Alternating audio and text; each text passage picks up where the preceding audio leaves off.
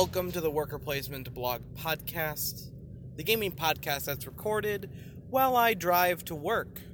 I am your host, Jake Talapik, and it is Thursday.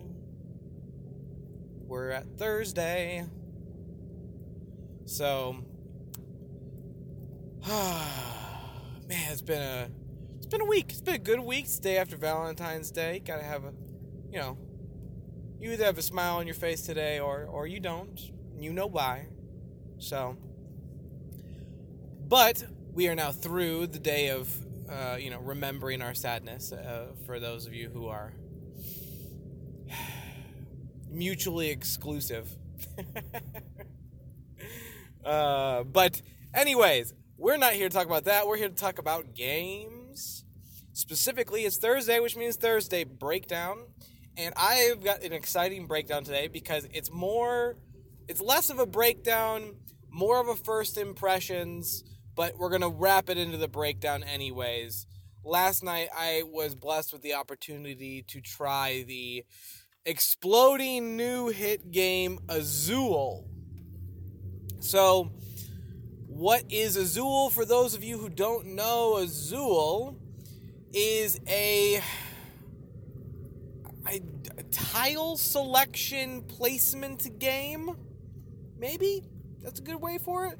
I'm just going to tell you how you play it, and you can decide how to describe the stupid game. Okay, so here you go.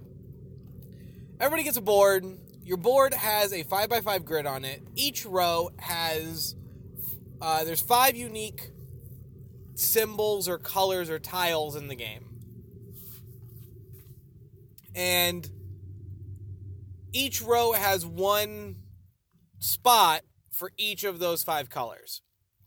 Okay? And what players are doing is they're going to be selecting tiles, and they don't get to just put them into their grid. No. To the left of the grid is like a little pyramid. So the first row has 1 space. The second row has 2 spaces. The third row has 3 spaces, 4 spaces, and then 5 spaces. Okay? So you have a 5x5 grid on the right, with each row has one copy of each color, and then you've got this kind of pyramid to the left, where it scales up in the number of spaces in each row. So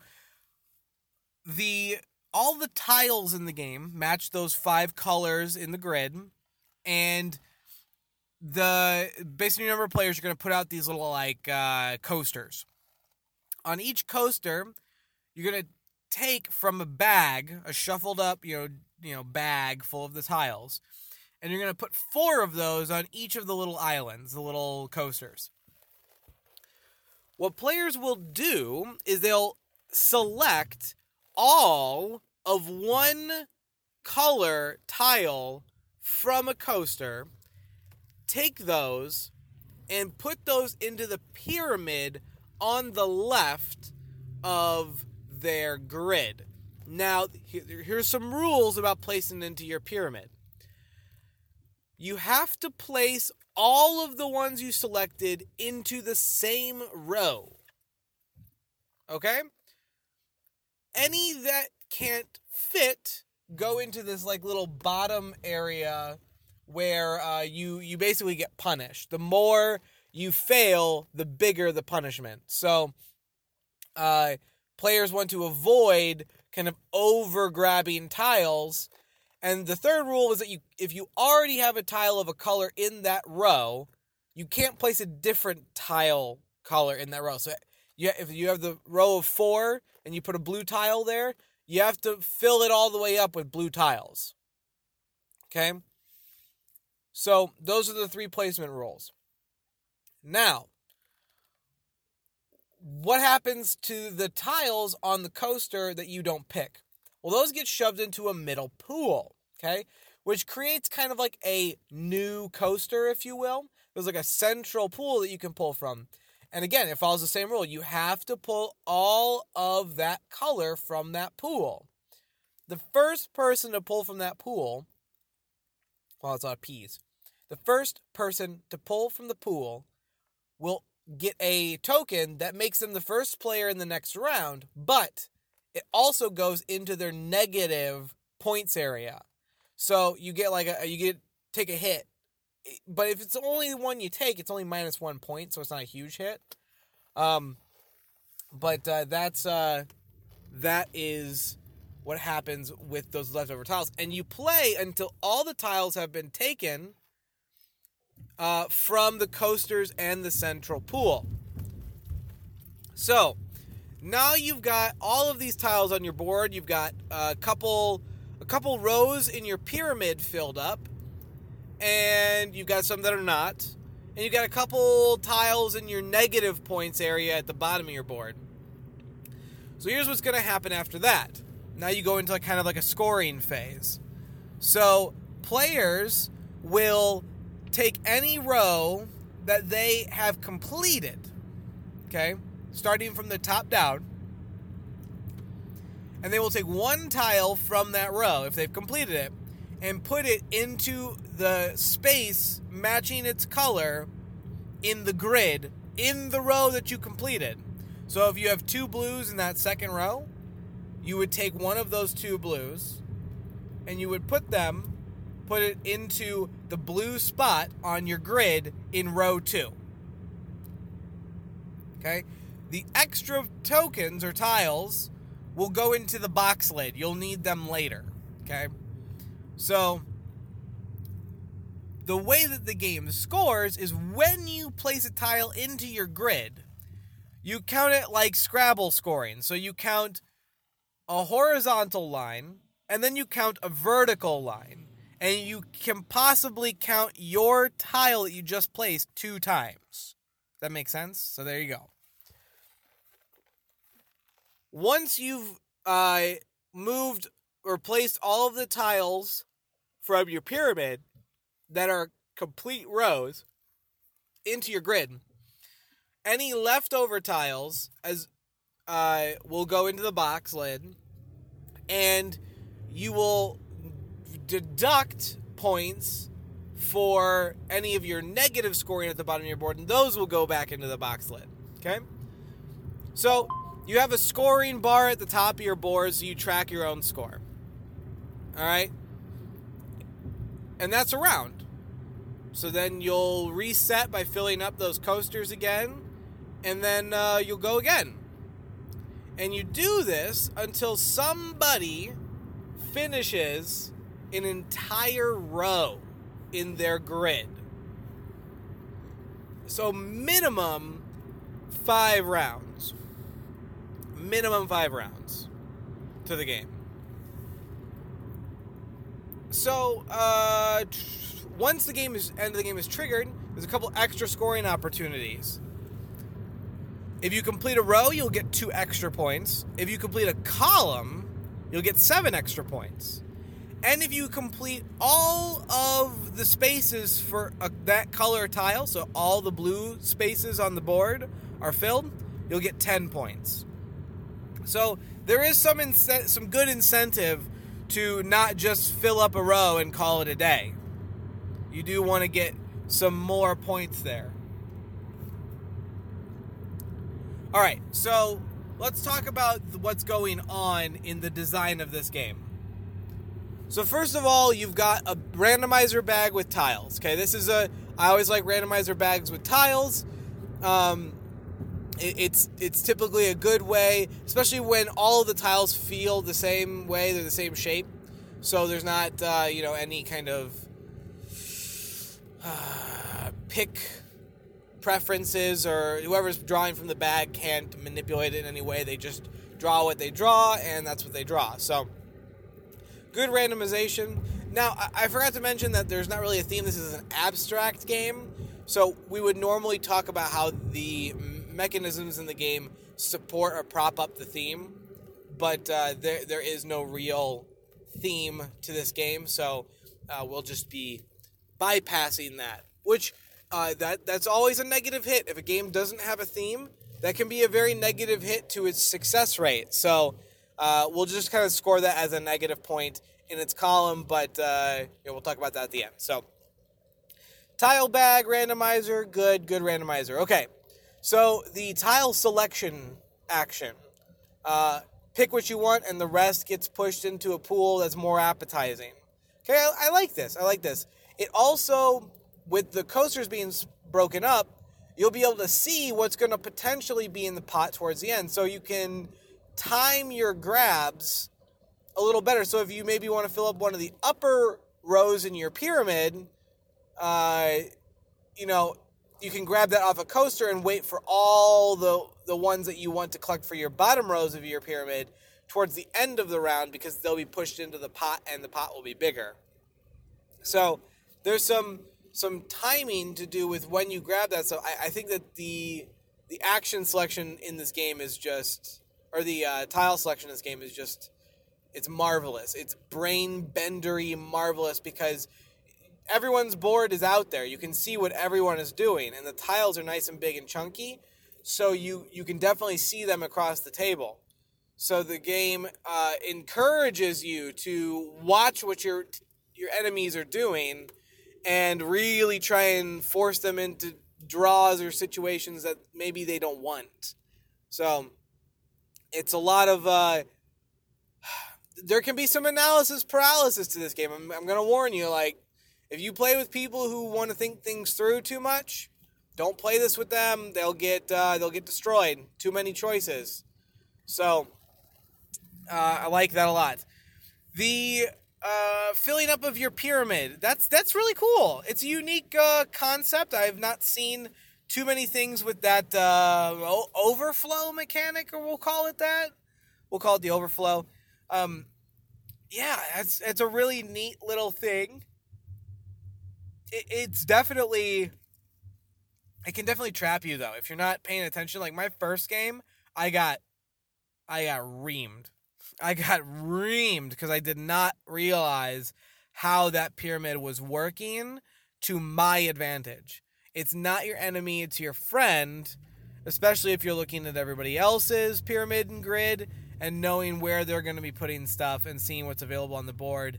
I mean, you can really, get crafty and mean at this game. It's totally possible. And then the grid. Now, there is an advanced version of the grid on the back side of the board where the tile colors are not limited, like they're not printed on the board. It's just blank. And the advanced mode is just one copy of each tile per row. So you'd have to see what it looks like to understand. But basically, everything's at a diagonal to itself. So all the blues are at diagonal to themselves. So no blue is in the same row or column. It's kind of that like Sudoku rules. But with the advanced mode, it's just, you can't have it in the same row.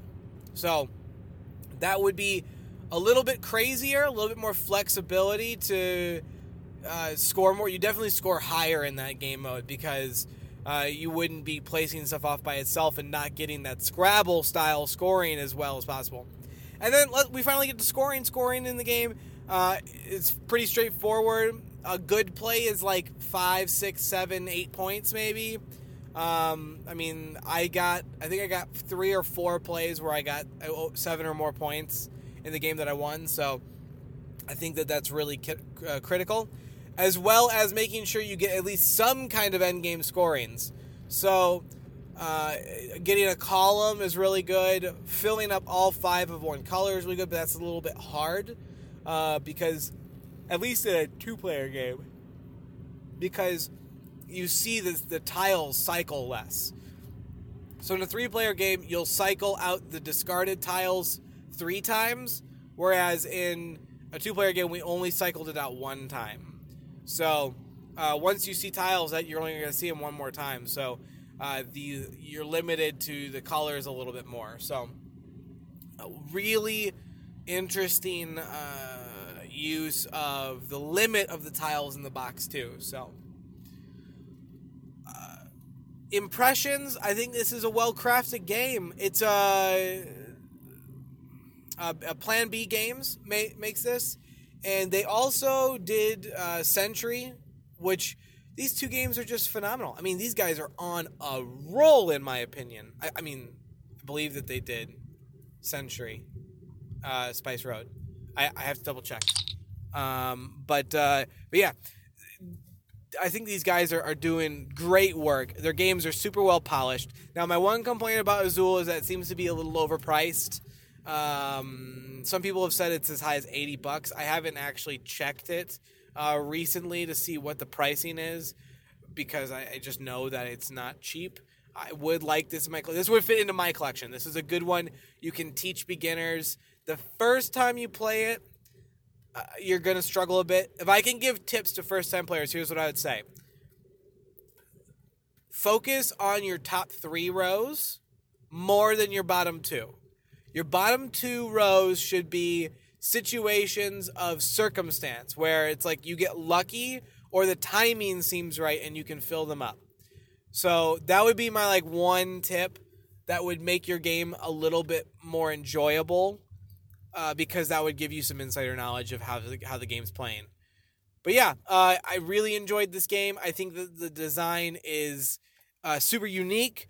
The abstract, like I said, is a turnoff to some people. People like theme a lot. What could you do for the theme of this game?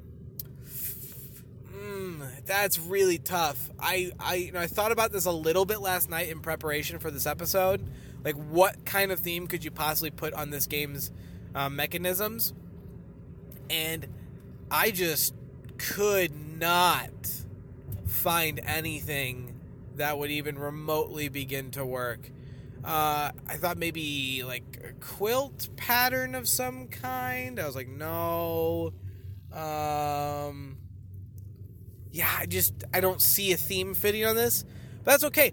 I'm not saying that it needs a theme. I'm saying that, if you can always add a theme to something, people will typically enjoy the game a bit more or want to purchase it more because themes interest people. Abstract games are just abstract. So, but besides that point, I really don't have anything negative to say about this game.